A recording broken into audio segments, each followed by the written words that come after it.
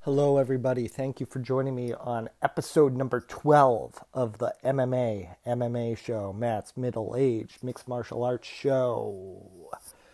Thank you for joining me. This should be a more typical show. No golf carts driving by at Disney World. I have returned home once again, and we are back.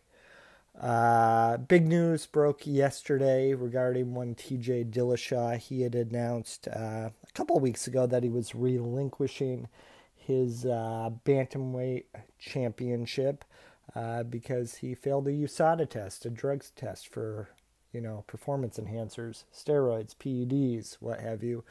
Well, it came out yesterday that USADA was suspending Dillashaw for 2 years for EPO use. That was leading up to his flyweight title fight against Henry Cejudo on January 19th.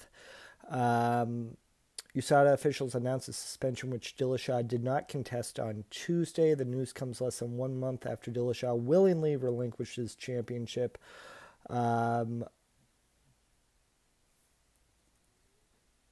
Not good. I mean, EPO is a weird one. That's stuff like Lance Armstrong was doing. I read up a little bit on this. Obviously, I'm not a chemist or an expert in any sort of drug, to be honest. But here's a little bit of what I found on EPO for people curious. EPO is a naturally occurring hormone produced by cells in the kidneys that regulate the production of red blood cells in bone marrow. These kidney cells are sensitive to low blood oxygen content and will release EPO when oxygen is low. EPO stimulates the bone marrow to produce more red blood cells in order to increase the oxygen carrying capacity of the blood. So I think the idea is for athletes, EPO reduces fatigue. You don't get tired as quick. You have more oxygen in your blood. You have more endurance, that sort of thing. So if, let's just say, you're cutting a lot of weight, you're feeling fatigued, you don't know if you can fight, an Olympic gold medalist for 5 rounds, maybe you take some EPO to help with your endurance and your energy and your oxygen absorption, all that sort of stuff. It's supposed to help with healing of muscles too, but the idea is to be able to keep going. And I think that's what Lance Armstrong was doing too with the EPO. Like, you can ride a bike in the mountains of France a lot longer on this stuff than you would otherwise, and not get as tired as quick. So yeah, Dillashaw's out for 2 years.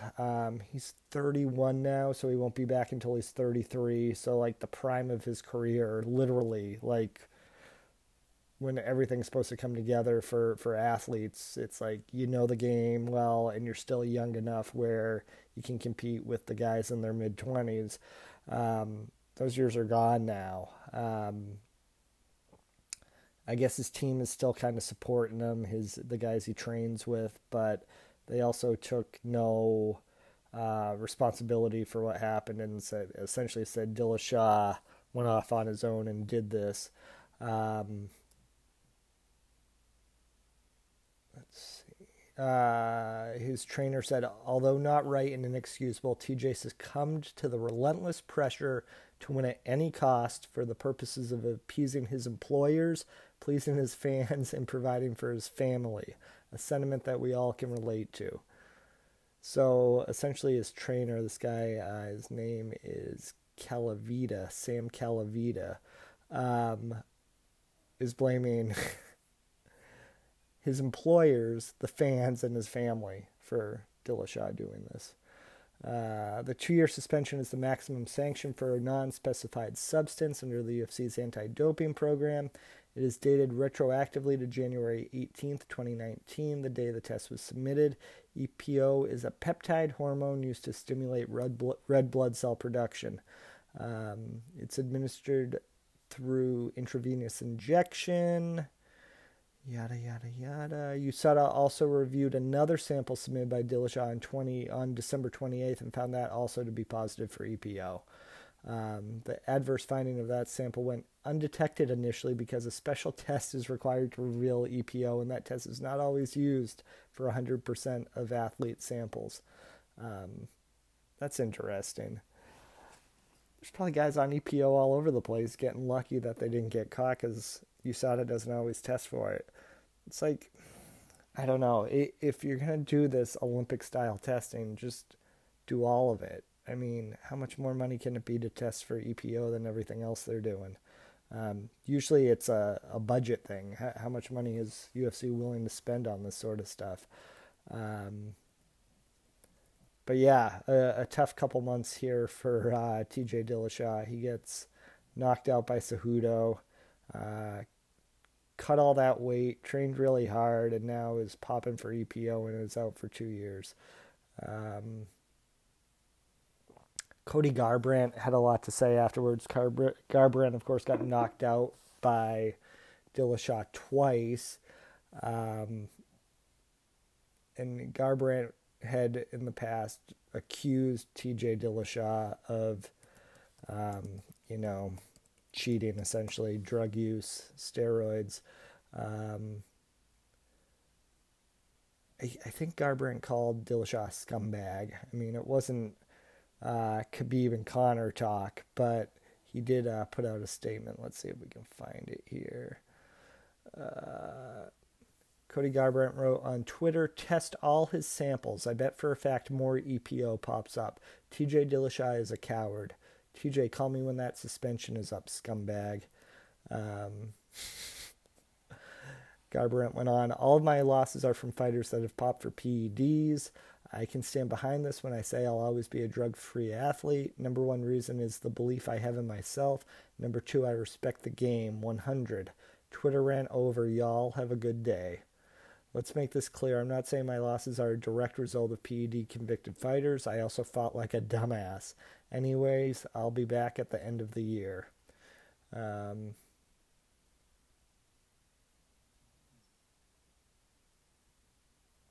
So, there you go.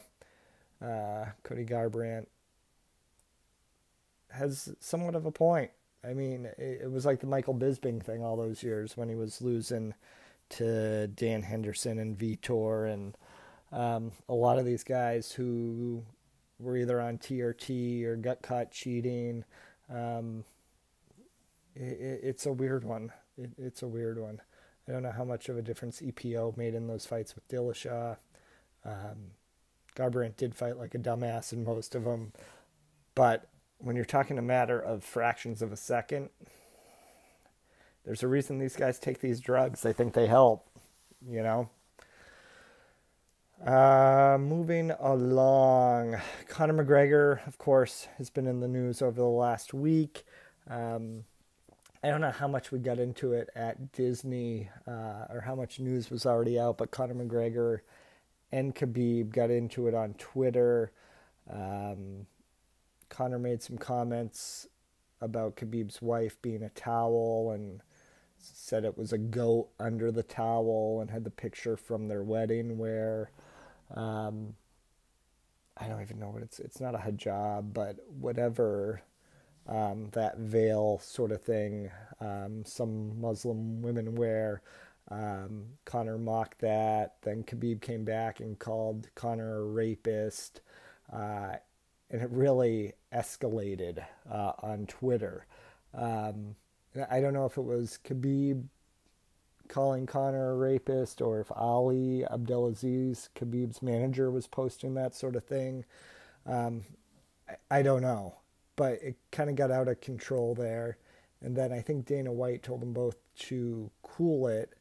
And Conor essentially said, I'll see you in the octagon, which ends his 1 week retirement.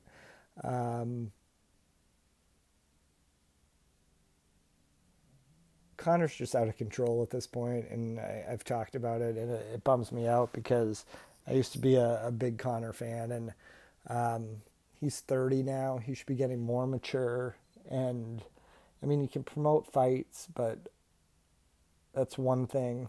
And I don't really even care about what Khabib and Conor said to each other. There's freedom of speech. You can say whatever you want. But the stuff with smashing people's cell phones, and he just got into another bar fight, and the sexual assault accusations, that stuff I'm not cool with. When you start adversely affecting other people's lives, or touching them, or assaulting them, and some of this stuff is still accusations.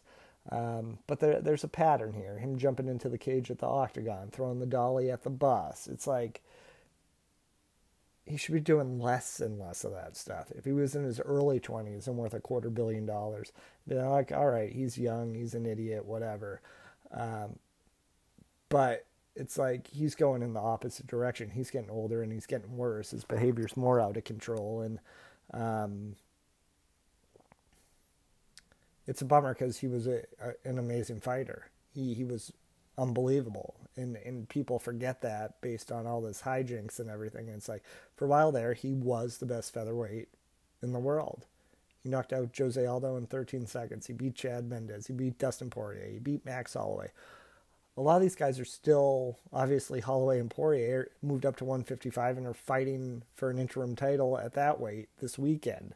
So Conor was the real deal, but it's like, I don't know if it's the partying, the other business ventures. He's got 2 kids now. It's like he should be grinding now and, the next 2 or 3 years sock away another couple $100 million. And instead it's like he's going to be pissing money away on lawsuits and never be the fighter he was, which is too bad. What else were they saying? Oh, Khabib wrote on Twitter, if you think that insulting an entire religion, you will be safe, you are mistaken. So there were some veiled threats, but eventually Conor ended with, I want to move forward with my fans of all faiths and all backgrounds. All faiths challenge us to be our best selves. It is one world and one for all love. Now see you in the Octagon. So I don't know if Dana picked up the phone and called Conor and said squash it or what, but it was escalating in a way that you don't want to say somebody was going to get hurt, but there's some dumbass people out there who can do dumb things sometimes. People were comparing it to Tupac and Biggie. Like, you can't make a song like Hit 'Em Up by Tupac and not expect repercussions. Granted, I'm not saying that's okay.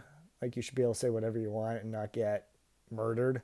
But sometimes that can happen in the real world when you're dealing with MMA fighters, I guess. Conor also made news over the last couple days. He's reportedly under investigation in Ireland again after allegedly punching a man Saturday in a pub in Dublin. The UFC superstar was at the Marble Arch pub in Drumnagh, a suburb of Dublin, when he was approached by another patron who thought Conor was acting like a jerk. Shocker. The patron reportedly talked trash to Conor about his loss to Khabib Nurmagomedov, saying the Russian battered you, and that's when Conor snapped and punched him. The police were contacted about this by reporters. They did confirm an investigation of an alleged April 6th incident, but no arrests have been made. It's under investigation. Calls to Conor McGregor's reps have not been returned. He's just out of control. It sucks. You don't like to see it. I mean, in a warped sense, it's entertaining, and it makes me laugh because he's so out of control, but at the same time, it's just like he's spiraling downward and he's wasting his career. In better news for Conor, though, his good friend and training partner Artem Lobov won his fight at Bare Knuckle FC number 5. He defeated Hick Diaz, also known as Jason Knight, by decision. It was actually a fun fight. bloody. It was a brawl. It wasn't super technical at all, but they were throwing punches and both of their faces were looking like raw hamburg after the fight. Um, Conor said, "What an animal. Proud of you. Artem, amazing fight. Paulie's nice and quiet all of a sudden. That's not like him. Haha. We want a new contract for Artem for his next bout. It has been earned and now deserved. What a great showing. Jason Knight, big respect." Um, so yeah, Artem got the win. He doesn't win often in fights, professional fights anyway. And he'll probably fight Paulie Malignaggi in June, I think, is the goal. I think some people will buy that fight, will watch that fight. I don't know what bare knuckle is paying these guys. Malignaggi can't be cheap, especially to fight like bare knuckle. Malignaggi had some $1 million paydays in boxing. He was a two-weight champ. Granted, he wasn't the best fighter, but he was a champion in boxing. So they must be rolling out some money for these guys. Malignaggi and Artem got into a little scuffle leading up to the bare knuckle event too. So they're building that fight. Artem got the win. Like it worked out perfect for bare knuckle fighting. I don't even know if it's sanctioned in every state. Like most of the shows have been in Wyoming and Mississippi. So yeah, I don't know how big this thing can get, but this is one of the bigger fights they can put on. Paulie Malignaggi and Artem Lobov. God forbid Conor shows up at that fight and causes issues, but we will see.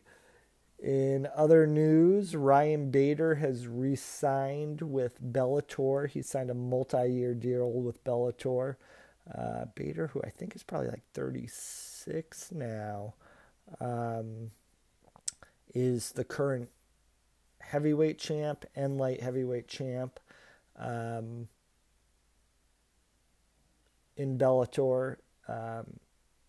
It makes sense to me. He's getting a little older. You know, you don't like his chances against John Jones or DC in the UFC.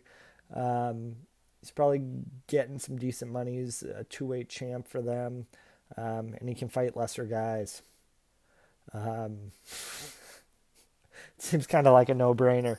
Unless you were super hungry and the UFC made you like a matching offer, I would probably sign with Bellator too. It's like, all right, I can fight, I don't know,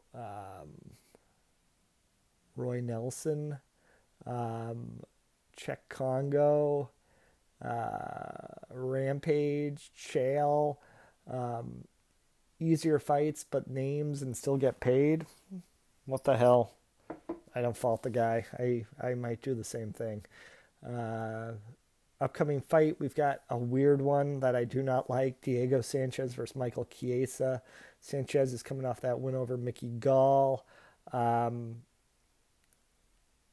would feel like Chiesa would eat Diego alive at this point. It seems like a super mismatch. Chiesa's coming off that win over Carlos Condit at UFC 232. They're going to fight at UFC 239 in Vegas. Also on that card, we've got John Jones versus Thiago Santos for the light heavyweight championship. Another fight that feels like a mismatch. Amanda Nunes versus Holly Holm for the UFC Bantamweight Championship, which is kind of interesting. I would favor Nunes in that one, but Holm is always competitive with everybody she fights. Francis Ngannou versus Junior Dos Santos. Jan Blachowicz versus Luke Rockhold, with Rockhold moving up in weight. Jorge Masvidal versus Ben Askren, and now Sanchez versus Chiesa. So that card, I think that's the one that's part of International Fight Week. Good card. Real good card. You got 2 title fights. Ngannou and JDS. Rockhold moving up. Askren versus Masvidal. That's it. That's a good show if it can stay together. Usually it doesn't, but hopefully it does. I think that one's over 4th of July weekend. Ross Pearson, long-time UFC fighter, has retired. I want to say he was a gatekeeper. He was never a top guy by any stretch, but he had a long run in the UFC. He's 34 now, 26 total UFC fights, and debuted in 2009. So he had a 10-year run. Time flies by quick. He was coming off a knockout loss to Desmond Green, and finishes his career at 20-16. He was a solid fighter. I don't think anybody will really remember him, but he was a solid dude who managed to stay in the UFC for a decade. If you last in the UFC for 10 years, you're a pretty solid fighter. So good luck to Ross Pearson in his future endeavors. This coming weekend, we have UFC 236 from the ATL, the Dirty South, Atlanta, Georgia, State Farm Arena, April 13th. It's a Saturday. Headlined by Max Holloway versus Dustin Poirier 2. This is a rematch. I think from like 2012. It was Holloway's first fight in the UFC. He lost by submission to Poirier. Since then, Holloway's been pretty freaking impressive. He is, let's see, Max Holloway is 20-3 overall with 13 straight wins. His last loss was to Conor McGregor back in August of 2013. So he has not lost in about 6 years and has run off 13 straight wins, including finishes over Brian Ortega, Jose Aldo twice, TKO of Anthony Pettis, submission of Cub Swanson. Just an incredible run. One of the most impressive runs ever in MMA. He's moving up to 155 for the first time since he used to fight regional cards in Hawaii back in the day. Poirier's had a successful move up from featherweight to lightweight as well. He was having a hard time making that cut and moved up to 155 back in 2015. And since moving up, he has gone, 8-1. His only loss was a knockout loss to Michael Johnson, which looking back on it might have been kind of a fluke.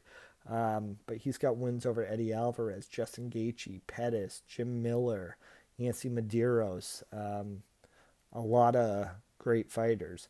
And he is 24-5 overall with almost essentially his entire career in WEC and UFC.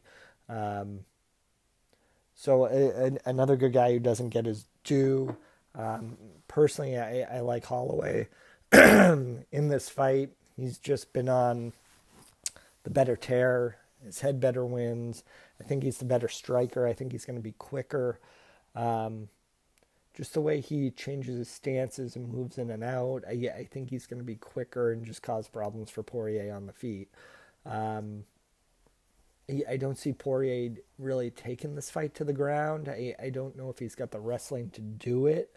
So I think it stays standing and just Holloway has the edge there. It's one of those where, Holloway probably wins 6 out of 4, 6 out of 10, or maybe 7 out of 10 times. It's not like John Jones versus Anthony Smith, where John Jones is going to win 99 out of 100 times. It's not that sort of mismatch, but I just think Holloway is a better striker, and it's going to stay on the feet. Yeah. Then we've got a second interim title fight, and people don't seem to be talking about this one as much as the Holloway-Poirier interim fight.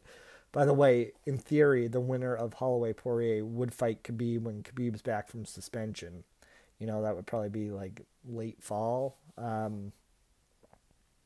But you never know where Conor's going to sneak in. There's still Tony Ferguson floating around out there, Nate Diaz. You never know what the UFC will decide. But in theory, the Holloway-Poirier winner should fight Khabib and unify the interim lightweight title with the real lightweight title. Then we've got this other interim title fight at middleweight because Robert Whittaker's been injured. although he's feeling better reportedly. Kelvin Gastelum versus Israel Adesanya. Adesanya is coming off that decision win over Anderson Silva. Kelvin Gastelum, of course, is coming off 2 wins back-to-back over Michael Bisping and Jacare.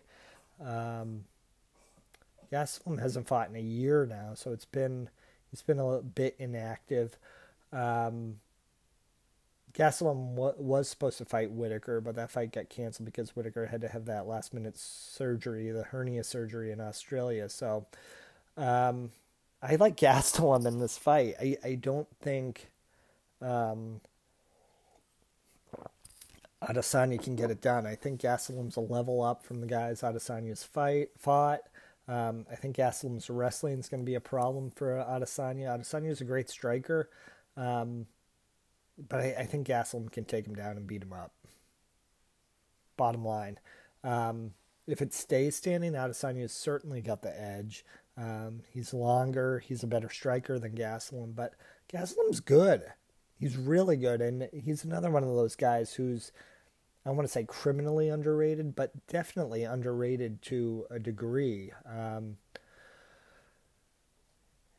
He's got a lot of good wins, and he really should be fighting at 170, not 185, and he's been successful at 185, moving up a weight class. So official pick is Kelvin Gastelum, possibly by decision. It could be a boring fight if he just keeps taking it down to the ground, but we'll see. We've also got Eric Anders versus Khalil Roundtree at light heavyweight, Alan Jouban versus Dwight Grant, and Ovince St. Preux versus Nikita Krylov at light heavyweight.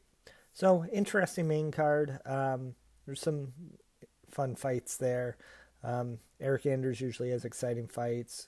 Khalil Roundtree can hit hard. Krylov and St. Preux could be decent as well. The prelim card is on ESPN. Wilson Hayes, Max Griffin. There's not a lot of name value on this undercard. The early prelims are on Fight Pass, which they haven't done for a few shows. Curtis Millender versus Bilal Muhammad. Again, a lot of not much name value on this undercard, so you won't be missing much there. Excuse me. This past weekend we had WrestleMania 35, which I watched from the comfort of my living room. The show was at the MetLife Stadium in East Rutherford, New Jersey. This was their first time back there in 5 years. I went to the Mania there 5 years ago, and enjoyed it. I didn't go this year because of the Disney trip. I did watch most of the 7.5 hour show. It was very, very long. The show should not be that long. By the end of it, you're tired and you're bored, no matter how good the matches are. In the main event, Becky Lynch won. She pinned Ronda Rousey in kind of a screwy finish where it kind of looked like Ronda kicked out. I think it was supposed to be controversial to set up a rematch. During the match, Ronda broke her hand, so she's going to be out a while. This was supposed to be her last match, but I think the idea is they run it back with just her and Becky Lynch down the road. The match itself was fine. It wasn't a classic by any stretch. The best match on the show was definitely the Kofi Kingston Daniel Bryan match. Kingston won, I guess, the SmackDown title in that one. That was a great match. Highly recommend it. Triple H beat Batista. They used a lot of gimmicks like pliers and sledgehammers. It reminded me of two dads brawling at a Home Depot, two middle-aged dads, in their 40s, at Home Depot just looking for weapons like wrenches and pliers, and Triple H pulled out Batista's nose ring with pliers and it was bleeding. It was both guys are old and they were trying to use gimmicks to get by as opposed to having a real match like Bryan and Kingston could do.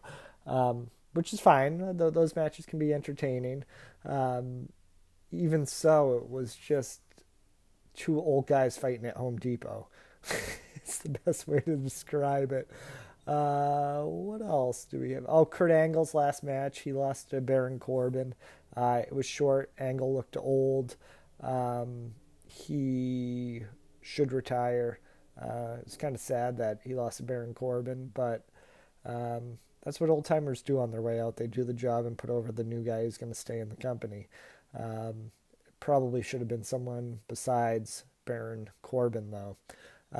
John Cena made a brief appearance. He came out and rapped. He came out as the Doctor of Thugonomics, his old gimmick from back in the day, and cut a promo on Elias. It was not very good. Roman Reigns had his first match back. He beat Drew McIntyre. Nobody really seemed to care, which you thought it would have been a happy moment with Roman Reigns coming back after his leukemia diagnosis, but didn't get much of a reaction. Of course, this was like 5 hours already into this 7-hour show, so the crowd was kind of already starting to drag at that point. Shane McMahon and The Miz had a match where they brawled all over the arena. Finished like Miz suplexed Shane off of this like camera stage, I guess you would call it, and onto like this padded platform below, and somehow Shane ended up on top and pinned the Miz. I've had enough of Shane McMahon wrestling at this point. He could go away. Anything else? Oh, the show opened with Seth Rollins defeating Brock Lesnar. Paul Heyman came out and cut a promo before the match and said if Brock wasn't going to be the last match, he wanted to be the first match to get it over with, and he wanted to go somewhere like Las Vegas where he could be more appreciated.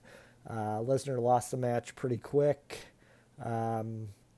and was out, which sets up the possibility again of Brock going to the UFC.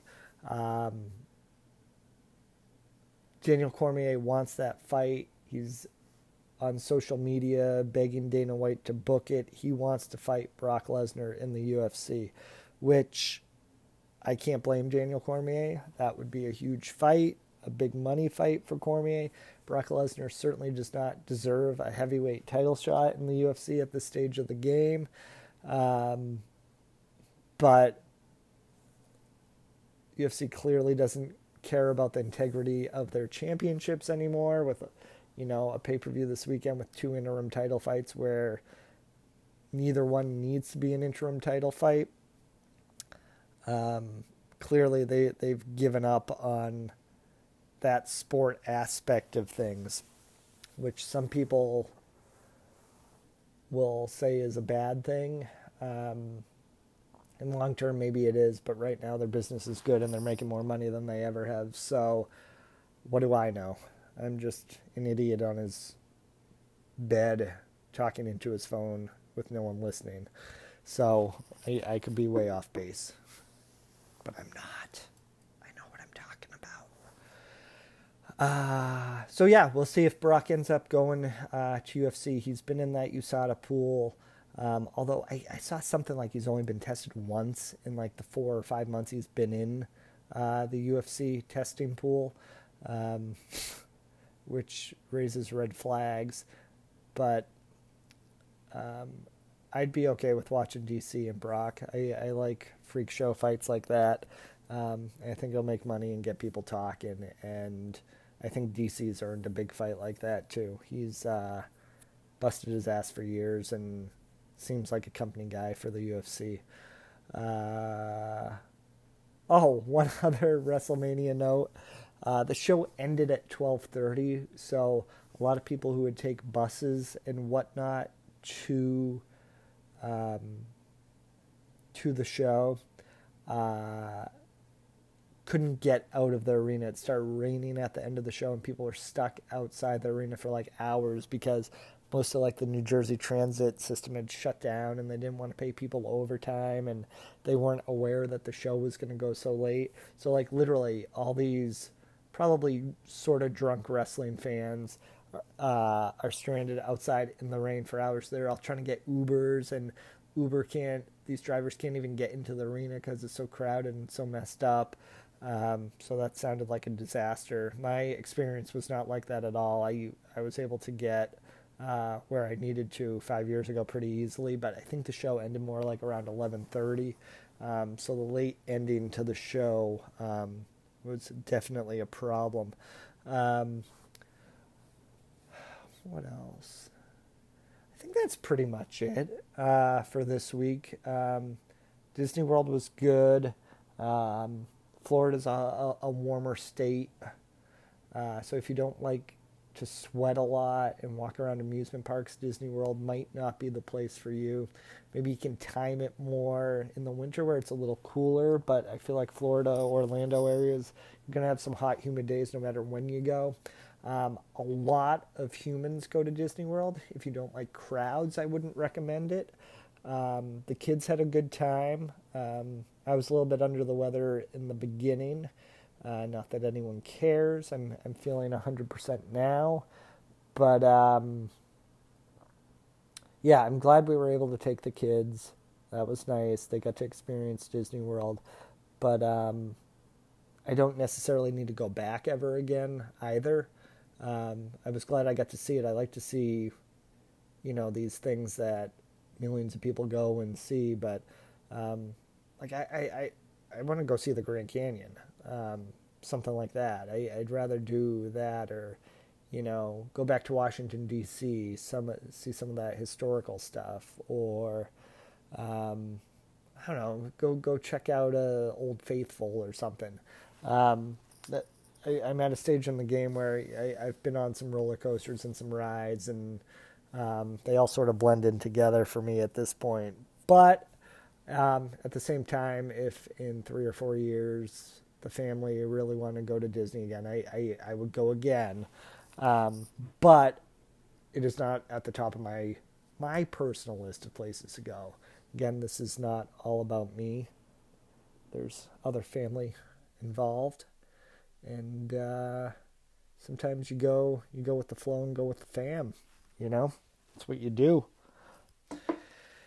On that note, this has been, what do we say, episode 12? Are we up to 12 of these now?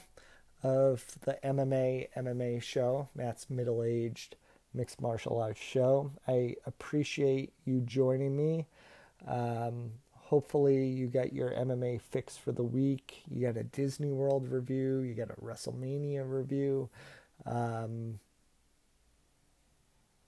can check us out on Instagram. It's MMA Show on Instagram. You can follow us there. There's a Twitter, MMA Show 1. I'm going to try and get more active on both of those platforms as news comes out. Maybe get some memes going again. But again, I appreciate you joining me. Hopefully you got something out of this here program. And we will be back again next week. Thanks for listening. Bye-bye.